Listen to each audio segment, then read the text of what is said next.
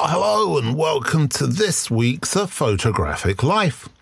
In episode 196, a couple of weeks ago, photographer Andreas Weinand joined us to explain what photography means to him in under 5 minutes. I hope you enjoyed his contribution and also checked out his work. Well, shortly afterwards, Andreas sent me an email. He'd listened to the episode and he wanted to give me a little bit of feedback. And for me, it was really rewarding to hear what he had to say, but it was also really interesting. And so I thought I'd share it with you. And this is the exact wording of the email that he sent to me. I'd like to thank you very much for your friendly words introducing into my photography and, of course, for inviting me to your podcast. It was a great pleasure for me listening to it this morning. Yes, Susan Sontag. I very well remember reading all the theoretical framework concerning photography during my study years. Especially John Berger I liked very much. I would not like to miss these inspirations, but reading a text and comprehending its message is sometimes tricky. One needs to hold oneself at a distance. It is comparable to the viewing of photographs. Sometimes one feels tempted to keep it as the truth, taking no account of the fact that the message a text or an image shows. Just one individual point of view as we get to know the more experiences we make in life. But reading, thinking, discussing, arguing, bringing reflections into words is elemental in my opinion, being able to express one's impressions, either with images or words. I prefer the synergy of both and cross-disciplinary with all sciences. When I look back to my student years, all the engaged discussions amongst friends and colleagues were so encouraging. I consider the capacity to argue with one's own words to understand the circumstances and specify them as essential. This understanding I have acquired while experiencing my personal approach to reality with the help of photography. The necessity to make out my own mind about what kind of theme I am looking for, or better said, which topic draws my attention, and how I may put my work in relation to questions that keep us busy as social beings. This epilogue is inspired by your introduction to Susan Sontag this morning. Well, thanks very much, Andreas, for that feedback and that response. It is exactly the kind of response I hope that the things we talk about on the podcast will create. But it was also interesting for me how clearly he was defining his approach to photography and how it fits in with mine. I'm not saying that any of us are right, but it does seem to be that quite a few of us agree. It's been a pretty turbulent week online with all the shenanigans going on around the British Journal of Photography, sales, shares and everything else. So it's always nice to see a good story, a positive story, an uplifting story. And as always, good friend of the podcast and great photographer, Jim Mortram, somebody who I've been aware of and known for nearly, I suppose, maybe 10, 11 years, something like that now. Anyway, he's incredibly passionate about what he does. He always is trying to do good and find good in photography and for people. Well, what's Jim been up to? Well, he's come up with this idea called Photo Print Day. And the idea of it, basically, very simply, is to raise money through photography for charities, for lots of different charities. So I thought this was a great idea, a great initiative, and something I wanted to support and I would talk about and mention on the podcast. And then I thought, well, what's the point of me doing it? What I should do is speak to Jim. So that's what I did. Okay, Jim, so thanks for joining us this week on A Photographic Life. Tell us all about Photo Print Day. Thank you for inviting me. Okay, it's a really, really simple, fun, collective community idea. Essentially, right, I can give you all the instructions, all the rules in 60 seconds. August the 1st of every year, any photographer that wants to participate shares the prints. It can be more than one that they would like to put up for purchase or a donation by a buyer. The photographers in this instance are the makers and the buyers are donators. September the 1st is Photo Print Day. You post a social media post, including the hashtag Photo Print Day, include at Photo Print Day for Twitter and Instagram, keeping it very simple. It's a first come, first served basis. So let's say you've got one print, and this is important. The print can be anything from a 5x4 photocopy all the way up to a £10,000 archive print. Whatever you want to put up, you can put up. I mean, a photocopy is a print after all. Donator comes to you, says, I like this, I want it. You, the maker, you say, brilliant. I need you to donate to a charity to the value of £10 or $10, and then I will mail you the print. I would suggest that the photographer and the maker and the donator have a little conversation about which charity is mutually acceptable for each other. There's no single charity in this. It can go anywhere. Of course, I would say that the photographer has right of veto. Let's say, for argument's sake, that the donator wants to donate it to the KKK or something ridiculous like that. So really, it's all about using your own brain. Ultimately, this is a collective, a community giving back to the world in which they really ply their trade and or exist. I think without the world around us, there wouldn't be much for photographers to do. Certainly not to photograph. So this is a day of celebration, but the essential part of all of it is that there's no central power base to this. There's no one person running it. It's just a simple idea that belongs to every photographer on the planet. You could have a camera phone or you could have a Hasselblad. There's no kind of exclusion. It's all about inclusion. The price is low, so people that couldn't normally afford a print, for example, could afford it. And the prints can be anything from a photocopy because, if you don't have access to a printer or a darkroom, for example, you can still participate. It's about everybody and anybody that can make a photographic print coming together in one day to give back to their community around them. And I presume that once you've made that donation, the idea is that the person who's made the donation then sends you an email or a DM of a little screen grab proving that that donation has been made. You are 100% correct. So when the exchange is done, when the donation is agreed upon, or rather where it's going is agreed upon, donator sends you a screen grab proving that they have donated, and you say, excellent. Would you like to pay the postage or would you like me to pay the postage? You can work that out together. You work it out together because everybody's their own boss in this. They're not under the watchful eye of some patriarchy. If you get involved, you're involved because you're a photographer and you're responsible to follow very simple rules and join in. Really, I like the idea of 1 million people doing this in a decade. And photography and photographers make, say, £10 million in a day, $10 million, and that all goes to charities. It's September the 1st because that's quite close to winter when a lot of charities really require some finances. Certainly places like Shelter or the Trussell Trust or Minds Charity. There's so many charities out there, or community organisations as well. It can absolutely be for like a local community centre that needs help. It's really about how can photographers help collectively. Well, listen, Jim, I saw this the other day. You and I have known each other for a long time. And I thought, okay, I've got to promote this. And I thought, what's the point in me promoting this when I can get Jim to promote it? So we will continue to promote this on the podcast regularly.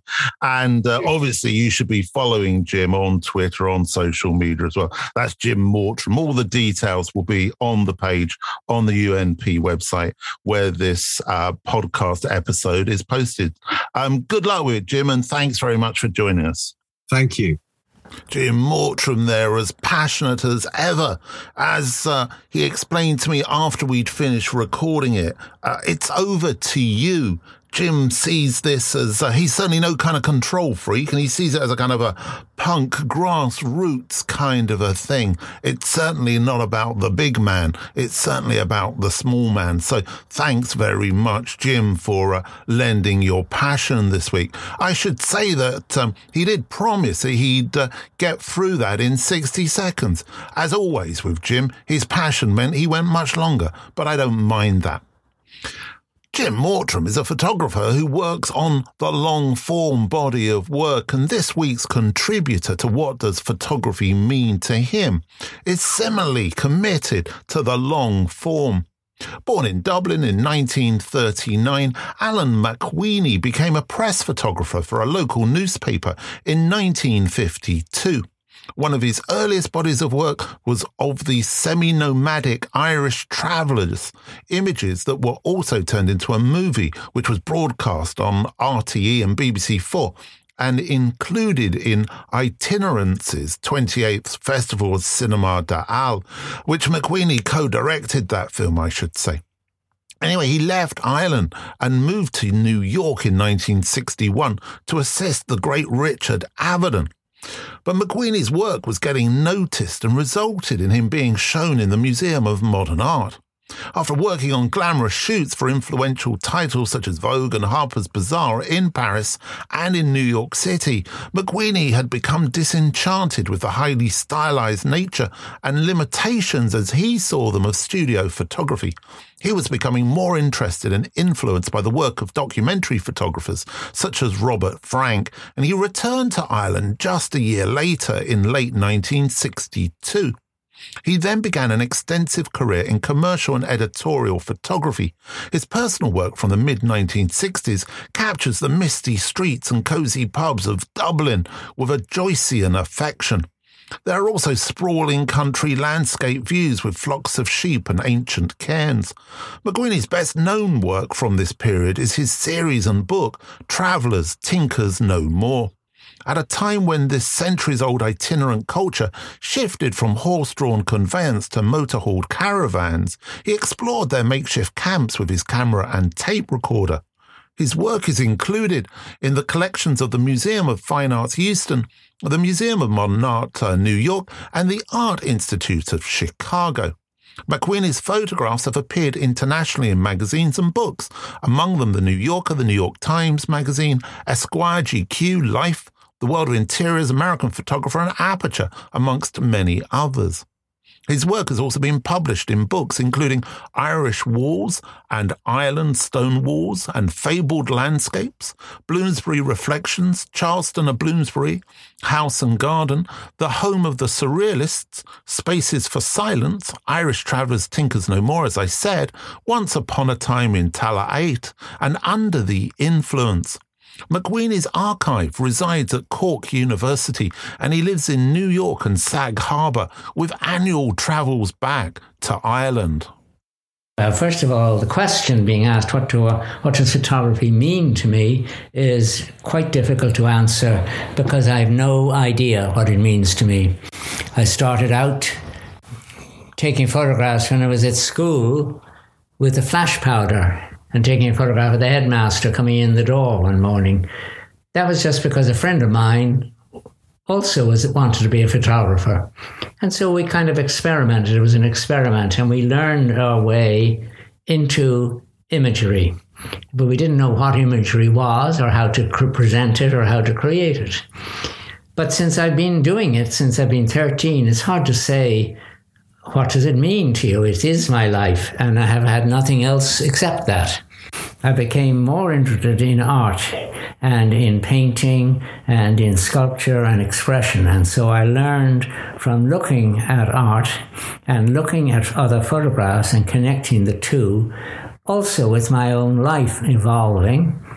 And so I began in a haphazard way and worked my way back into a more formal. And so I went to the United States and worked for a photographer. And then came back to Ireland feeling I have now the fuel to be a photographer. But I only had begun. And the only reason I had begun was because I had really, while I was there, photographing Amish Mennonite youths in Pennsylvania, and then some nudes in New York, were the actual beginning of my photography. And I was at that time 22. So now I've been an active photographer since 13. Now at 22, I was actually beginning. But I also didn't necessarily like to share the photographs. I felt that if I showed the photographs, they would dissipate. I would lose them. So I actually kept possession of them, and I would be careful about who I'd show them to. Not because I was afraid of criticism or resentment or dislike, but because I knew they had a certain intrinsic core meaning to me personally, and if they had none to somebody else, I could accept it, but I knew they had something that was essential. And that really was the beginning of my life as a photographer. You're looking for some meaning out of ordinary matter. And all you know is that whether you're Picasso or Shakespeare, they all had the same 12 hours in a day or 24 hours in a day to do it. And if they discovered in their world, just as Giacometti did a certain kind of sculpture, you knew it was him sculpture. And his sculpture, no matter, even though it may be repeating itself, they're not actually repetitions, they're different. But they become the character of that man in a fuller way.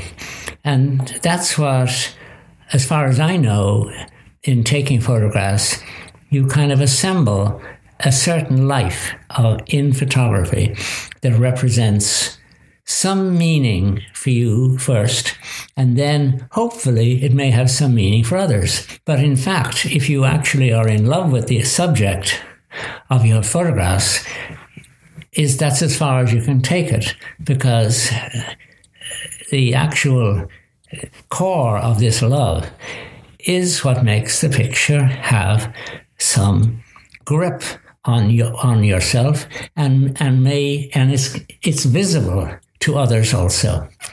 And then when it's visible to others, then you suddenly are surprised that other people find that interesting.